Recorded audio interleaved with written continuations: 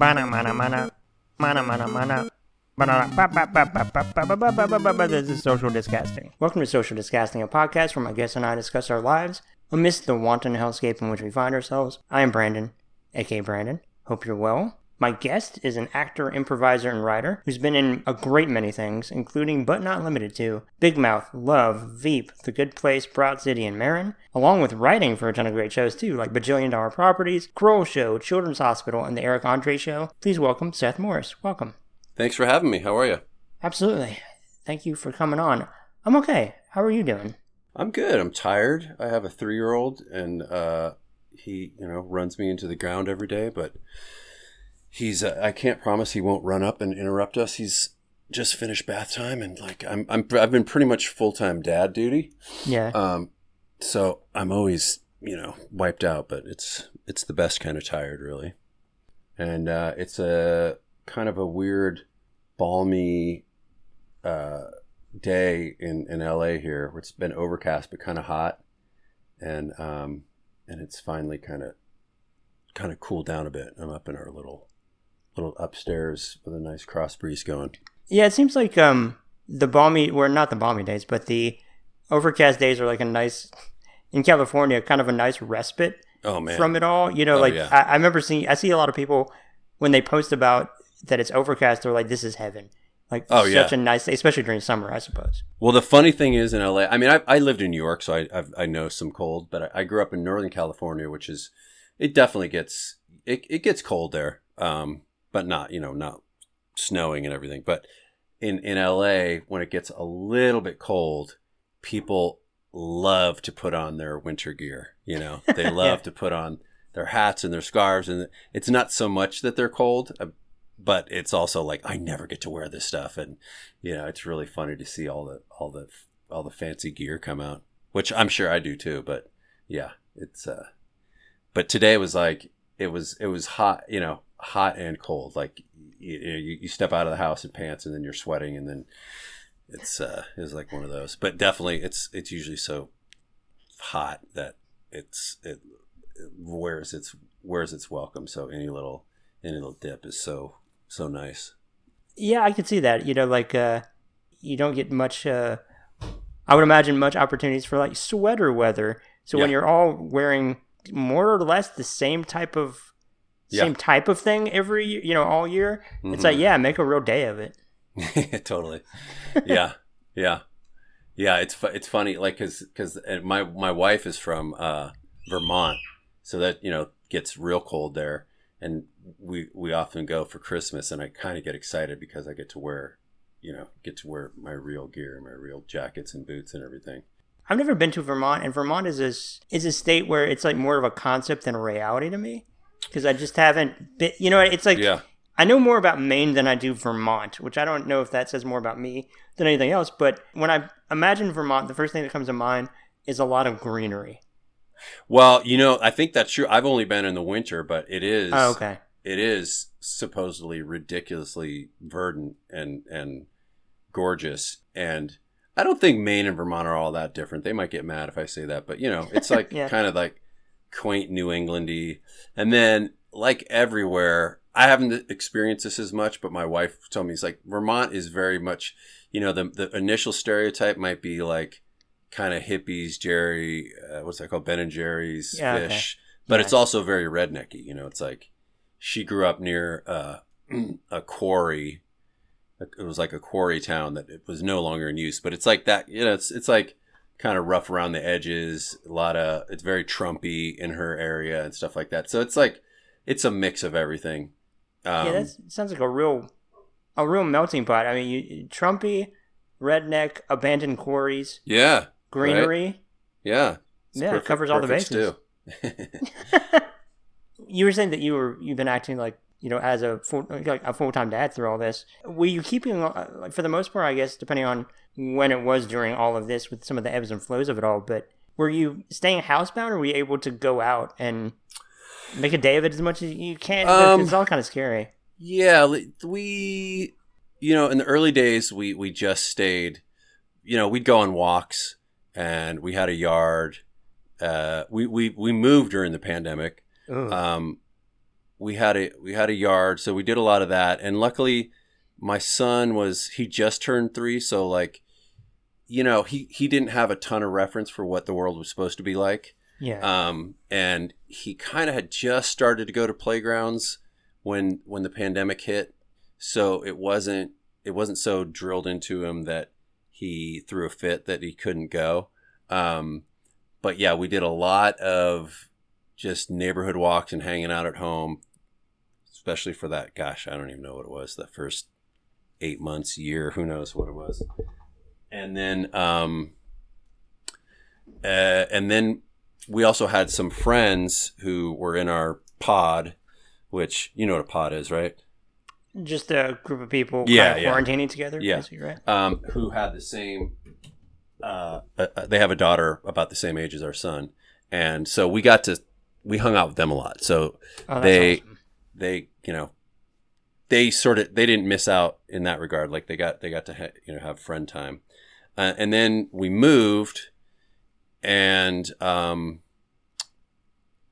we have a nice yard in our new house.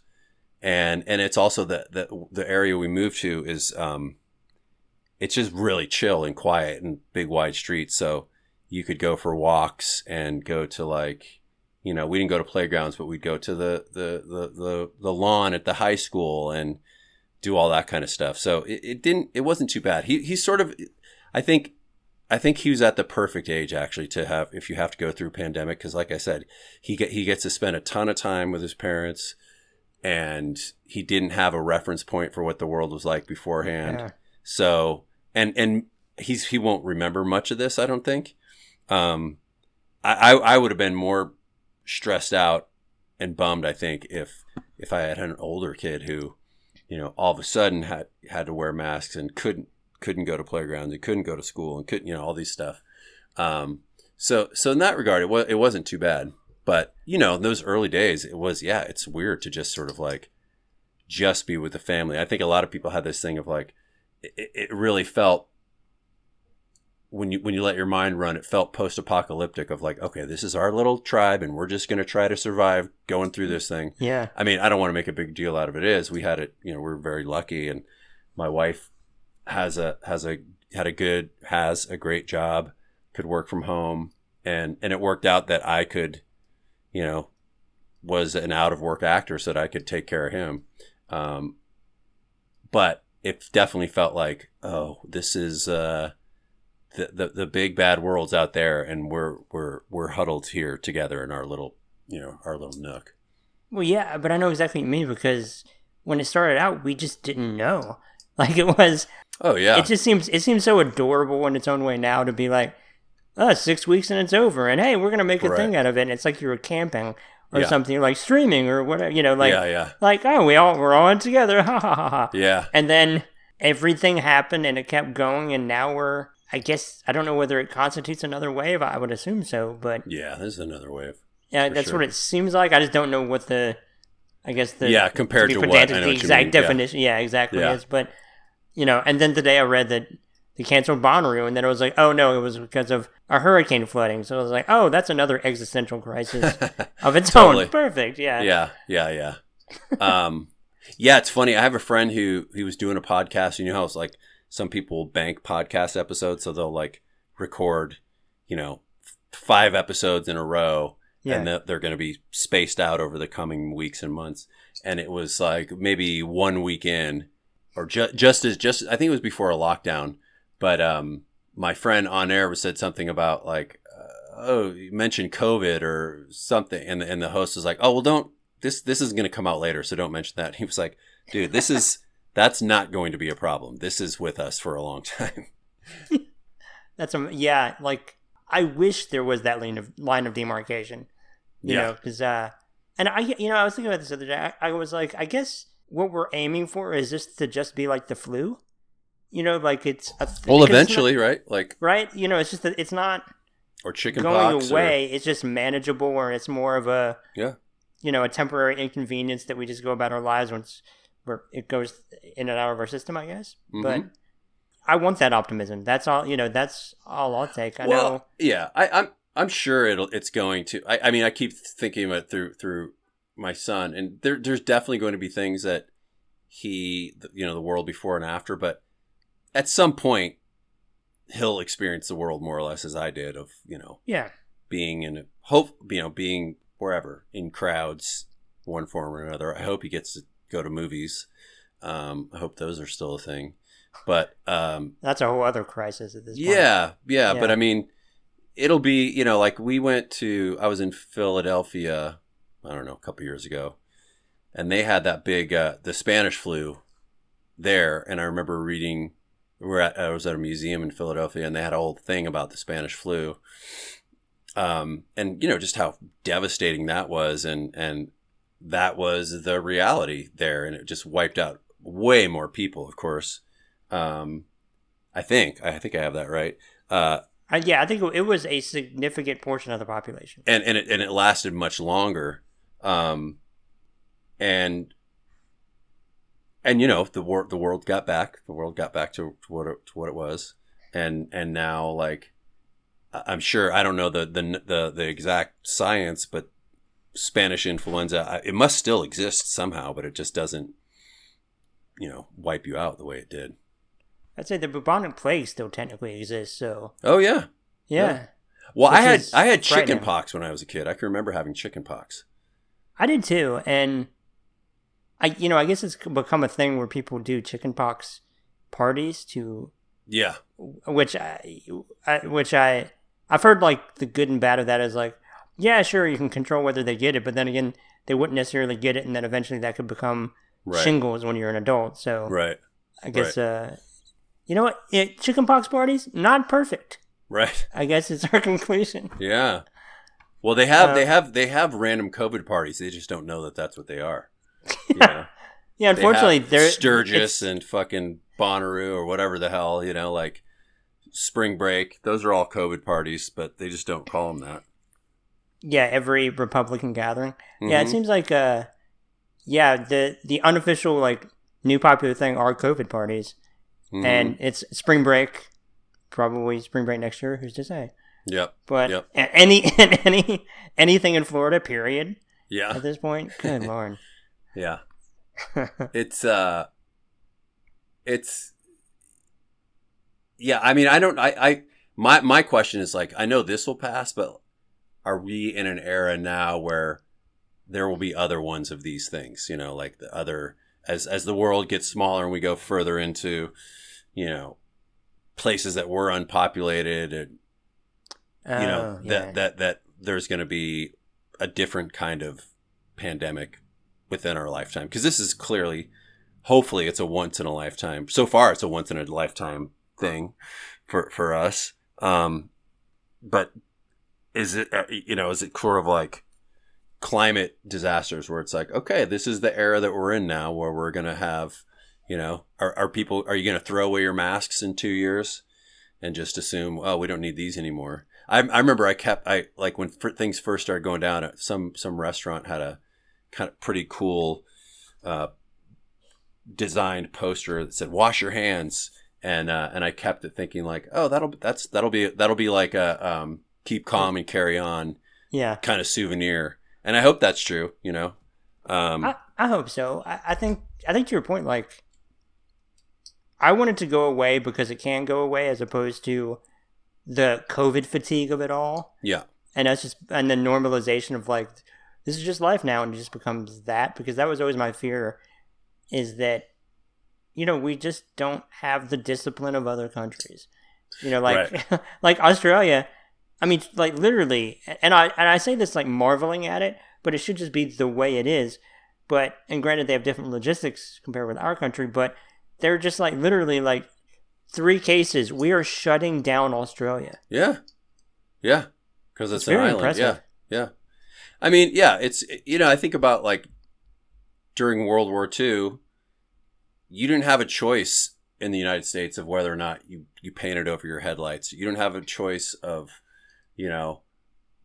certain things, because it was like, what are you talking about? The world's at war. You don't get to sort of have this choice. That's, as a society, that's where we say, like, okay, we've come together as a collective, and our individual rights and here in these times of crisis.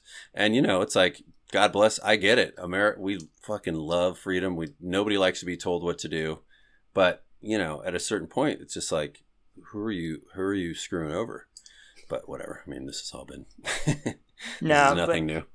No, but I know what you mean though. Like it's, I don't know. Again, this is not in any way a revelatory thought, but I'm just like, people know too much.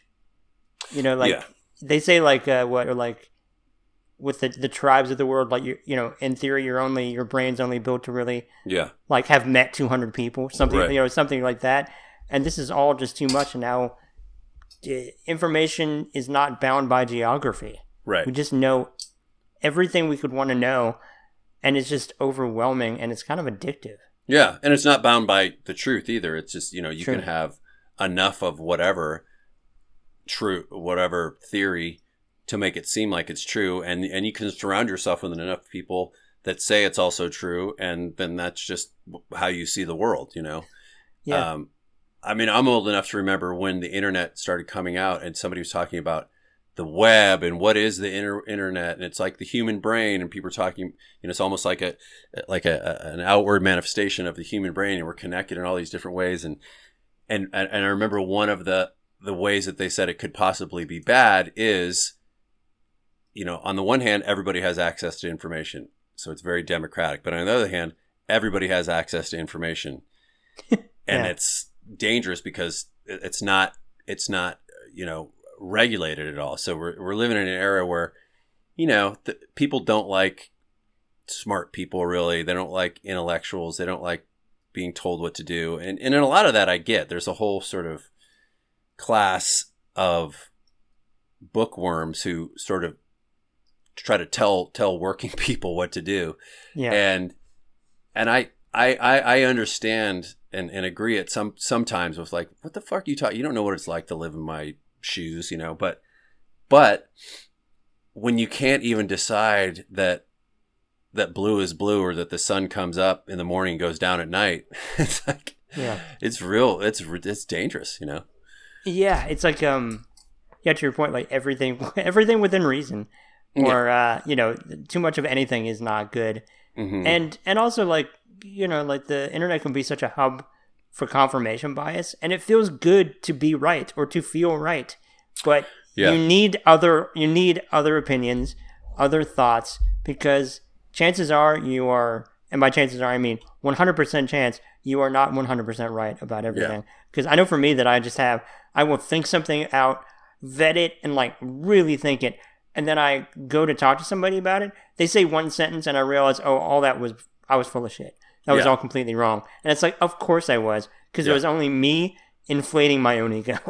And I, on that same notion, same topic, kind of, I'm like so easily, not necessarily about big things, but I can, like, let's say there's a movie that I didn't like, and I talk to somebody who's like, I didn't like this, I thought this was boring, and they could go, well, see, I saw it this way, where blah blah blah blah. I go, yeah, you're right, that was a good movie, I know too. I can be very susceptible to that, to where like I'm like, yeah, and I even have my reasons, and they, to your point, like they say two things, and I'm like, that changes everything. Mm-hmm. Yeah.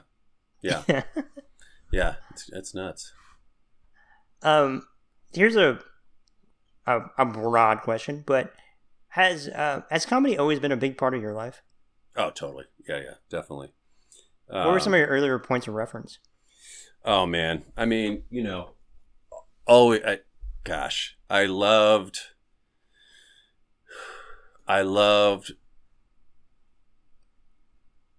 Well, I always loved being silly and joking around and entertaining.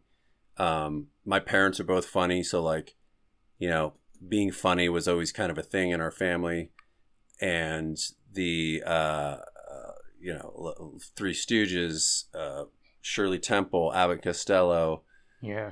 Aside from cartoons, it was just that was always my thing, for sure. It was like there's like kids that I liked sports, maybe as much as you're supposed to, but I just always loved comedy, staying up late to listen to the comedian on Johnny Carson or to listen to SNL, meaning like I would kind of sneak down and put my ear to where the TV was coming from. And it was just sort of like, who knows what that initial endorphin rush was of making people laugh, but it was always my thing for sure. Yeah. Yeah. Yeah, it feels good. It feels good Oh, to yeah. laugh and to make people laugh. It's really hard to beat. And to your point about, like, especially those points of reference, like, I've always felt like that in life, as much as you can, if you can maintain your silliness, Mm-hmm. that's a big component to being okay in the scheme of all things. Yeah. Yeah. But it's easier said than done, especially with all this. But if you can do that, then I think you're doing okay. Yeah. Yeah. I mean, I think, it's like, not to make too general a statement, but comedians and funny people, that's like how I process the world. And a lot of times it comes out as kind of dark humor, fucked up stuff. That's just how it filters through me, and some people are more logical than others. Some people are more sort of spiritual than others. Some people, but that's the little, It's like a Plato coping mechanism, star I guess. that it gets pushed through for me, and for better or worse, sometimes it's to avoid being serious or to avoid your own feelings, but that's just how it is. It's like that's how we figure things out. And not to go down this road too much, but with the whole sort of political correctness thing and comedians get in trouble for saying things and ideas and this and that, I definitely, I think I'm glad things are changing. I think it's really good. It's frustrating, of course, to try to have to relearn your language, and it's necessary, but it's frustrating, and teaching an old dog new tricks. But I also I kind of give in general people a pass, not for their actions, but for words, because it's just like, well, that's how they're figuring it out, Yeah. That's yeah, the way that they are doing it. I mean, just speak for myself, like, broadly again, but I can read about a thing and I can have the theory of it all day long, but I don't really fully learn anything until I do it. Yeah. And I especially don't really fully learn anything until I do it wrong and then correct that. So to your point, like getting some bit of not even necessarily the widest berth, but some form of a berth to, especially when you're a person with some level of, some semblance of visibility, to where you're learning in public. Yeah, for sure. Yeah. Yeah. And that cannot be easy, because sometimes it can be just difficult to learn a thing in your life, let alone have to do it with some semblance of visibility and an audience involved. But, I guess your point too, that there is a threshold at which somebody gets so popular that some people are just looking for any little opening to take them down. And then on top of that, they get a thing, which again takes some, emotional maturity or emotional intelligence to be able to realize that was a mess up and allow them to have that correction. Yeah. Yeah. I mean, as fucked up and annoying as things are, I sort of feel like, oh, it's all happening how it should, or, as not as it's meant to be. I don't really believe in that, but it's like, it's all going to sort itself out. We live in a pretty hysterical time, Yeah. And the just even the fact that, like, with all, we're talking about environmental stuff and pandemics, it's almost, these things are, these social issues are important, but it's almost silly that we have the time to pick apart, like, the certain words or phrases or tones that people use when it's like, the planet's fucking burning. Like, we're dying. It's an ashtray. And we're parsing these things. But again, it's important. It's like, it's frustrating, but ultimately good. I just don't like the idea that somebody could be, that there's not that sort of understanding of, like, we're all naked apes figuring this out. Let's give each other a break here. We're all barely evolved animals. Allow us to fuck up, totally, regardless of whether it's in person or not. Like, I think we could all do to employ more empathy. Yeah, 100%. Yeah, I agree. And yeah, that doesn't just mean, people that are clearly having, it's sort of like, I would say it's easier in your head to be empathetic for, let's say, somebody that's homeless or somebody that's visibly, but like to be empathetic for somebody that's kind of your adversary in whatever form, that's much harder. It takes a lot. It can take a lot of work to really try to see somebody else's perspective. But honestly, in my mind, the fact that I have to work harder kind of tells me that I need to do it. Sure. Yeah. If anything, because it's like, if it's easy, then there's less urgency to do it, I guess. Yeah. Yeah. Oh, of course. Yeah. I wanted to ask you too that we talked about earlier or previous to recording about auditioning through all this, and you would say that that at a certain point that everything was just industry-wise was just shut down, but you said that it's starting to come back now. Mm-hmm. How long have you been auditioning remotely, I guess, is my question. Gosh, I mean, it's tough to remember when things started, but the last year, around. Do you prefer that to the trip, the traveling, and the in person, I guess? In most ways, I do. Yeah. Sometimes for certain things, it would be nice to, if you have the casting director there, to sort of steer you in the right direction. Yeah.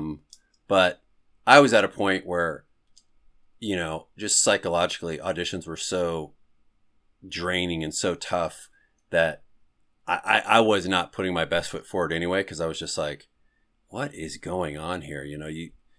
You audition, like I've worked, and I'm not necessarily complaining, because this is the life of a working actor, but sure. Like I got my first job from an audition in probably 2 or 3 years the other day. Now I've worked, but not from an audition, and I've probably auditioned, man, I bet, I mean, to who knows how many hundreds of times. So it's like,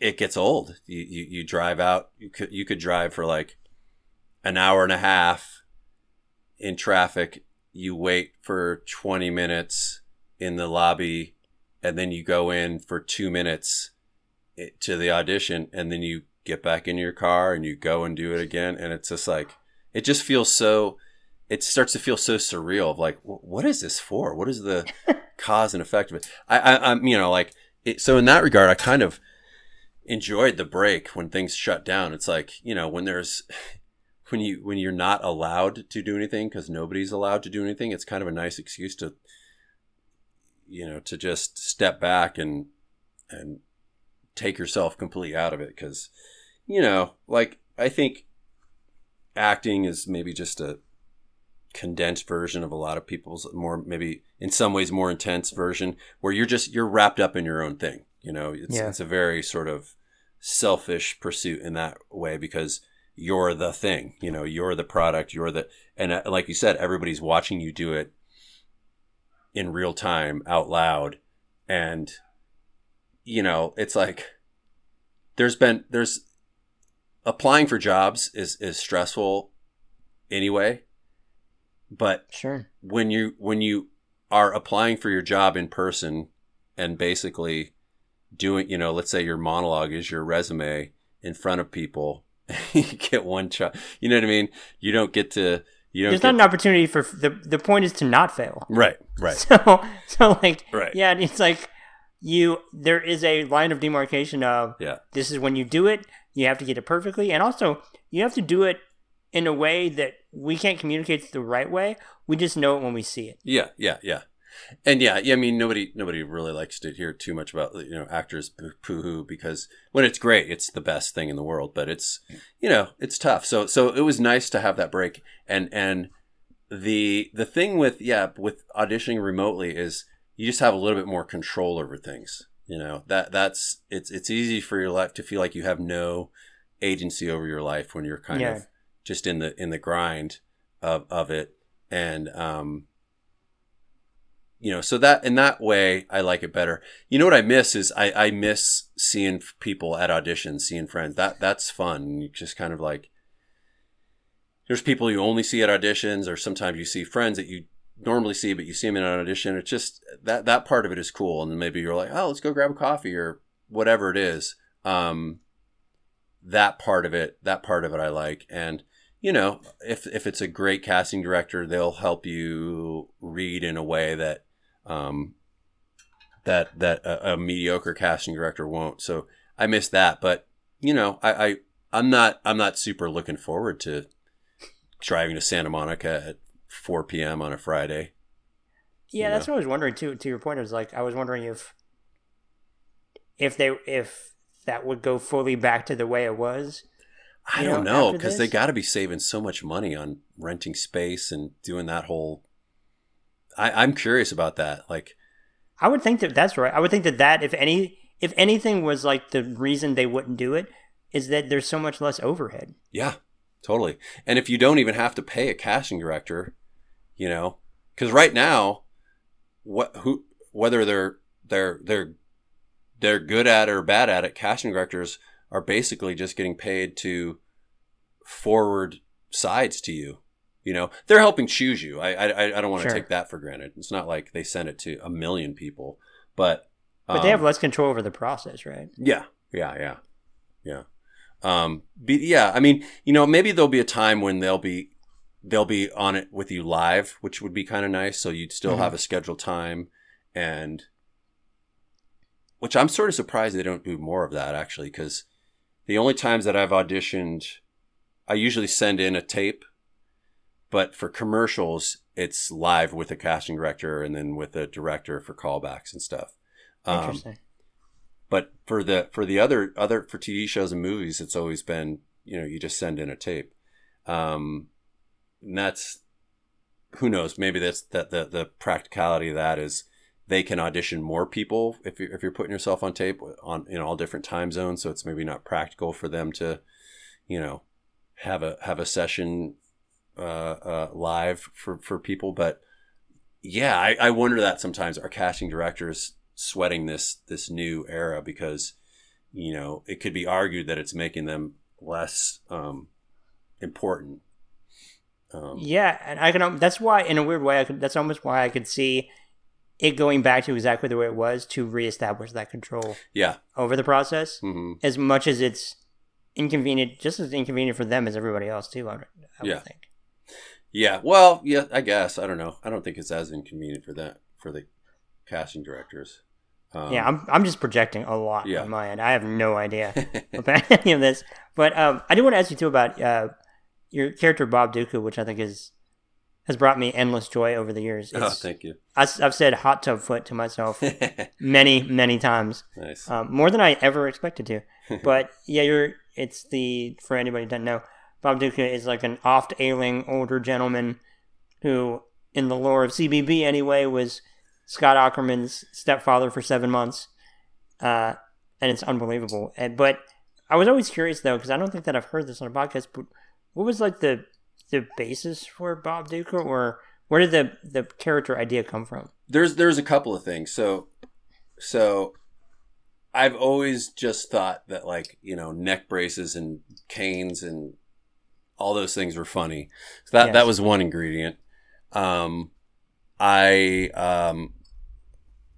always thought that, like, in my sort of improv or comedy wheelhouse was always like the divorced dad or the divorced guy. I used to work in coffee shops a lot in Northern California, and there'd be a lot of like kind of hip divorced dads kind of hanging out, with a sit down bike, like that kind of vibe. And and I always thought that was kind of funny and tragic. And then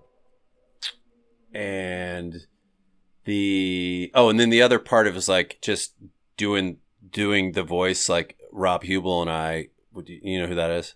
Yeah. Rob Hubel and I would just be on hikes and kind of do this kind of voice and talk about our ex-wives and stuff like that. And then I was working in Michigan and driving around listening to like sports radio, and some guy said the name, hey, here's Bob Duca, and he didn't say it, but I just for some reason that just made me laugh so fucking hard, that name Bob Duca, and I was laughing, saying over and over, just in traffic going Bob Duca, Bob Duca, and so it just kind of came together that way, the voices, the this, the that, and then the deeper parts of it is like I've been depressed or dealt with depression my whole life, and thinking like feeling sorry for myself in different ways, and at different times I'm not a hypochondriac, but having that, there's like an inner sad sack to me that got to come out through that. And so those kind of things were kind of all filtered through. And I started doing that character at UCB. It might have even been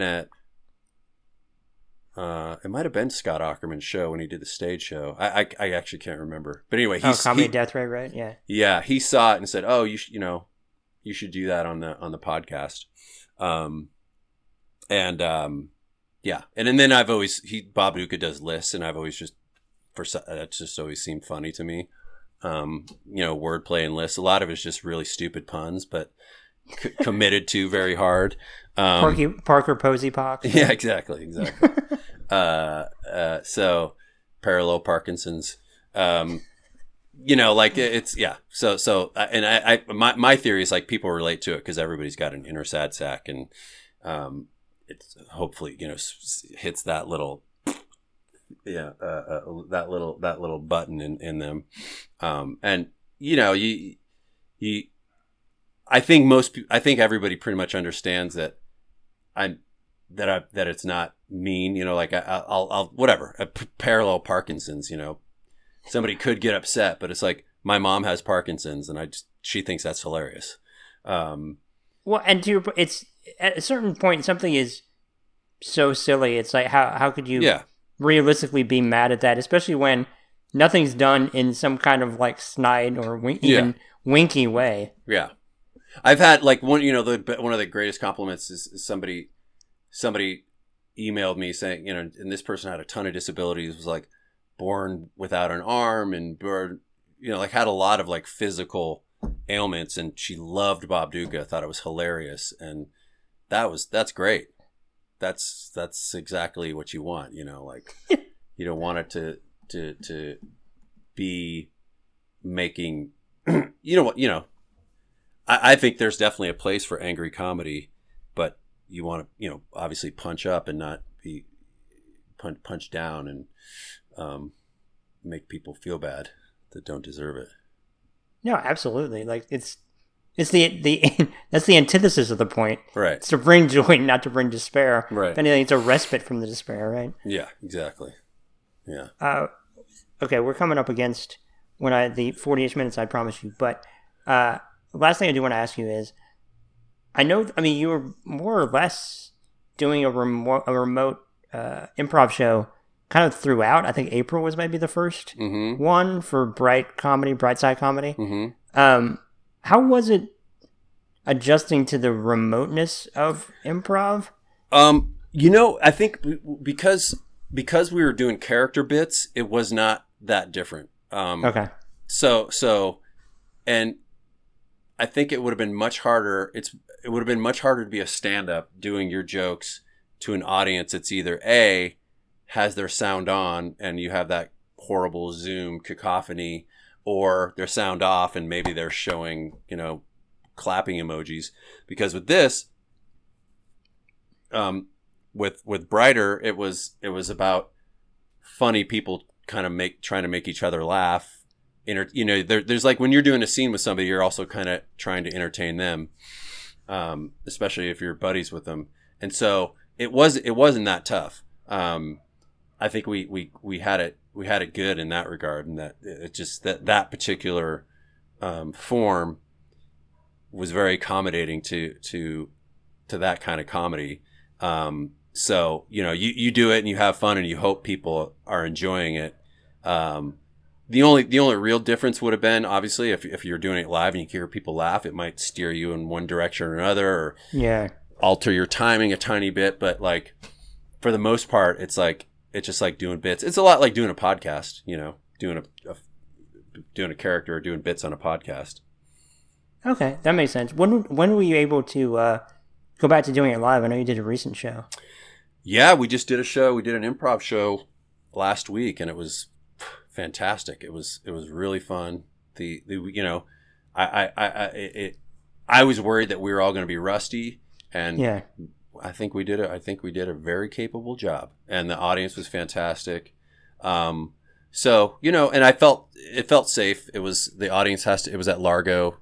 The audience has to be vaccinated and they wear masks. So it felt safe. Man, it felt really good. It was cool. So hopefully we'll do more of that. I wouldn't, not that I would have this opportunity, but like, I wouldn't feel safe going on tour or doing anything like that. But these kind of shows were great. I hopefully I get to do more of them. Yeah, to your point, like I couldn't imagine. Are you still there? Oh, I'm here. Can you hear me? Can you hear me? Yeah, okay? yeah, I can hear you. Okay. Well, to your point, like I couldn't imagine going on tour right now, just with the uncertainty from state to state. But at least, to your point, you can have some semblance of like control locally, and know what people are going to do. So, yeah, to find that middle ground, to not touring or doing that, but also to be able to do something live, because to feel that audience, I can't imagine the rush of adrenaline of that. Yeah, it's pretty great. That's what I mean, man. When it's good, it's the best in the world. I feel very fortunate. That's awesome. Yeah. Well, I don't want to take up too much more of your time. We're at the 42-ish minute mark. What all, if anything, do you want to point people toward before we wrap it up? Let's see. When's this coming out? This will come out a week from next Monday. I guess I'll put I'm not great about posting things, but my Instagram is Seth is Morris. I have stuff on there from time to time. Keep your eyes out. I am going to be doing a Bob Duca thing for Scott Aukerman is starting a Patreon. I don't know specifically when that is, but if you follow him on Instagram, he'll have info. And then at some point in the future, there will be a Bob Duca special on there. And I'm on a show called The Big Leap on Fox. I have a small little fun part that's on Friday nights on Fox, and it's premieres September 20th. Awesome. And then just while I have the opportunity, I'll promote my friend's podcast. John Ross Bowie has a great podcast called Household Faces, where he's a character actor interviewing other character actors. So it's a neat conversation just about how that end of the business works and what it's like, but it's not so inside baseball that you wouldn't appreciate it. So it's just some great interviews on there. Yeah, great show. It's great. It's really great. Yeah, I love character actors, so it's right up my alley. Yeah. Thank you for doing this. You bet. Thank you for having me. Absolutely. Thank you all for listening. Please take care. Please stay safe. Please get vaccinated if you're not. Please wear a mask if you are. And be kind to yourself. Be kind to everybody else. And take care. Bye. Bye.